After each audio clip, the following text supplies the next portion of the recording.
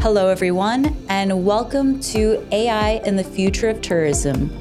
This is a 4-part TQ podcast series exploring generative AI use cases powered by Singapore Tourism Board. My name is Andrea Hack. I am TNW's branded content editor and the host and producer of this show. In today's episode, we'll be focusing on how meetings, incentives, conferences, and exhibitions professionals, also known as MICE, can leverage the power of generative AI to plan, market, and run events. Some key takeaways you can expect include using generative AI to brainstorm and come up with creative concepts during the ideation phase, cut time in creating event and marketing content, and new ways to engage attendees during events and beyond. To discuss this topic, we're joined by Vimal Gungadin, CEO of event technology platform GiveMe. Vimal, welcome to the show. Well, thank you for having me, Andrea. I'd love for you to tell us a little bit more about Project Spark and how that came about. Towards the end of last year, when ChatGPT was all rage, taking over the media by storm, we started as a company at GiveMe doing a lot of research around generative AI. And that was just clear that we're dealing with a once-in-a-lifetime transformational technology. So we decided to partner with PCMA. Because one of the things that we realize is just technology doesn't bring about change. Technology is very much an enabler. So especially within our industry, I think what's really needed also is mindset change within the MICE industry or any other industry for that matter. So the educational piece is very important. So how do you educate people about impacts or the benefits of a certain technology? How will it better help your organization? And that's where then we decided to do this partnership with PCMA as a global association specializing in the business events industry. And that's how it all started. And this is still a very new technology, of course. So how much adoption are you actually seeing at the moment? And when do you think we'll be seeing kind of a wider adoption within the industry? Look, I think this is very much like any other new technology. So the technology adoption curve here really applies. So what we are seeing at this point in time is fast adoption, but guess what? From the early adopters, right? But within the MICE industry, within the meetings industry, I would say there's more late majority and laggards than other industries. I think it will take some time for generative AI as a tech to really spread out there. But already within forward-looking organizations, what we're seeing that's working at this point in time is where there's the leadership driving change, where there's the leadership buying, where there's the leadership looking at digital transformation. If you look at the business events industry itself, it just came out of the pandemic. So it was an industry that was really battered. Now, post-pandemic, it's revenge travel going on. It's revenge events going on. So people are really going out there. Venues are booked out. Hotels are booked out. In fact, as an industry, what we're talking about at this point in time is manpower crunch. Not enough people to get things done. So well, revenue is up. In many cases, margins is up. Business is up. And then you have this cool, new, shiny technology coming up. Do you really have time to spend on that? And the answer is, in many cases, no. Right? So which is why at this point in time, it's really the early adopters who are going for it, and which is what I think explains why what I term as the late majority, the laggards, there's probably more of that within the industry at this point in time.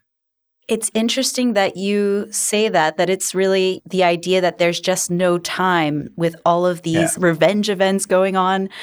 But actually, this technology is really positioned to save people time.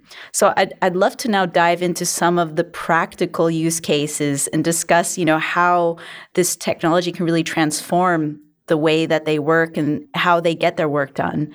So, first of all, what are some innovative ways you've seen MICE professionals use this technology during the planning phase of an event? By the way, I'm glad that you mentioned that because that's kind of paradoxical, isn't it? It's like you don't have time, and yet there is something Hmm. that can save you time. But yeah. Exactly. So look, today what we're already seeing is generative AI in the context of mice, in the context of business events. There's lots of use cases. So planning stage itself, big use cases. So on the creative side of things, coming up with concepts, coming up with initial sketches, coming up with concepts about even venue seating planning, right? Look and feel of certain ideas. So that's being used in this way. In other areas, it's really around brainstorming. For example, generative AI, one of the, in a way, areas it doesn't perform so well is making up things, right? But when you're brainstorming, you want to make up things that probably don't exist. So, for example, brainstorming around event concepts. What are networking formats that will work best for this particular category of people, right? Or this particular industry? So, coming up with event taglines, identifying personas within a target industry, right? And we've even seen some people really using generative AI to come up with simple things like gift ideas. You're doing a corporate event, you want to give away some gifts, and then you want to make sure the gifts are sustainable, is relevant to a local audience. So then leveraging on generative AI to come up with these kind of ideas. And that performed really, really well. I understand there are also some interesting ways that you could leverage this technology during the marketing phase to really grow the reach of your event and also boost ticket sales. Could you tell us a little bit about that? So Wave Spark, we've been looking at the adoption, how people are really using it. And by far, the biggest use case is around marketing. And this is where generative AI helps a lot, right? It could be for things as simple as writing press releases.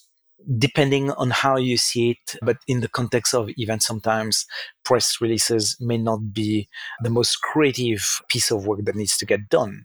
It could be announcing certain sponsors, it could be announcing the venue, but then having AI really to help generate a very professional press release just out of some ideas, bullet points.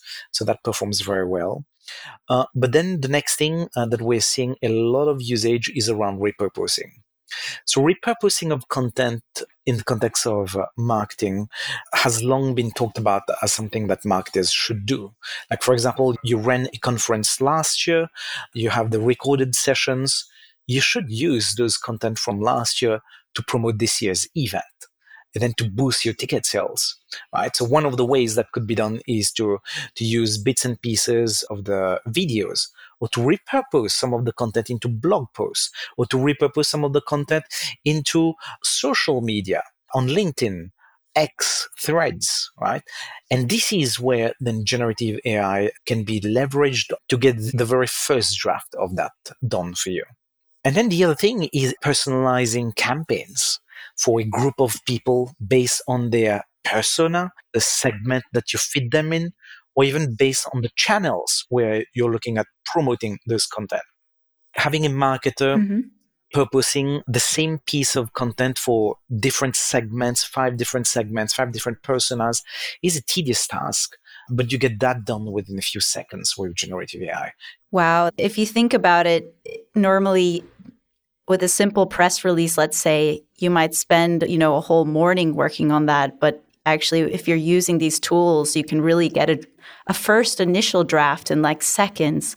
So, I mean, if you're talking about time saving, that's really a great example of time saving. So look, we've went ahead to try to quantify that as well by working with some people. So if I look back at the repurposing of content, if you have a 30 minutes video and then you need to repurpose that into a blog post for marketing purposes, So this is a job that some marketers have already been doing in the past. They would typically take around 3 hours to get that done. Right. So now let's say leveraging on generative AI to get a video transcribed and then get a blog post that can be done very fast within a matter of a few minutes. But bear in mind that this is the first draft only. So as a marketer now, your role changes to become more of that of an editor. So you don't get it done really within 2 minutes, 5 minutes, right? You still need an hour to get that done. But what has really happened in the bigger scheme of things is that a 3-hour job now can be done in 1 hour. That's a 66% productivity gain. Oh, wow. That's a great way to put it into perspective. Also, I really like that you emphasize it's the first draft. You still really need to spend time on it. It's more like a facilitator rather than getting your job done. So you still need that human component in there. Yeah. I guess lots of the fear that people had initially around AI is going to take over our job. Let's fight that. I think that's kind of settling down now because people are kind of realizing that no, this is becoming more of a helper tool more than anything else. So as the saying goes, AI is not going to be replacing your job, but somebody using AI will replace your job. Exactly. That's a great point. And, I'm loving this inspiration that we're getting with these different use cases. So I'm wondering now, during the actual event, are there some ways that you could use generative AI to maybe engage attendees or potentially boost revenue in other ways? Yeah, I think so. And again, I think we're going to be seeing the comeback of many old ideas. What generative AI is really enabling, and then especially in the shape and form that it is right now, is it's democratizing the use of AI. It's bringing down the cost of AI. APIs are available now so that you don't necessarily need to have the best of the breed of data scientists for you to embark on an AI project. So that's really the transformative power. So when I say the comeback of some of the old ideas, so one of which I think is going to come back big time is there used to be a time where chatbots were going to be the next big thing. And then that never happened.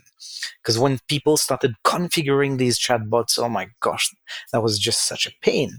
And when people were using the chatbots, it will perform well on the questions that you're expected to ask. But we are humans. We ask it in the way that we want. And then once you go off the path, and then that's it. You literally know you're dealing with a machine, you're dealing with a robot here that doesn't understand anything. So it brings more frustration rather than anything else. And this has changed. With generative AI now, I think we're going to be seeing the rise of chatbots again, but then performing at a way different level, like the true meaning of a digital concierge. So you can imagine that in the context of an event. Now, having your concierge around where you can ask things about the event. How do I get to the venue? What are the sessions that will be relevant to me? So having that personalized journey. Who are the exhibitors that I need to visit? How do I get from here to there? And hey, I'm in Singapore. I've traveled here. Is there any place that I can go running in the morning? Right? Going beyond the event. Is there any restaurant I can bring my business partners to? So that has the potential to answer these kind of questions that are within the event, but also beyond the event. And looking for monetization opportunities here, there's plenty of opportunity to drive traffic, for example, to get people to network better. People to people matching will be made much easier. Recommending people to the relevant sessions, the relevant content they need to consume, the relevant businesses or exhibitors they should be meeting. I think we're going to be going through that era where lots of these ideas are going to be made much easier, much simpler, much faster to deploy, and much cheaper.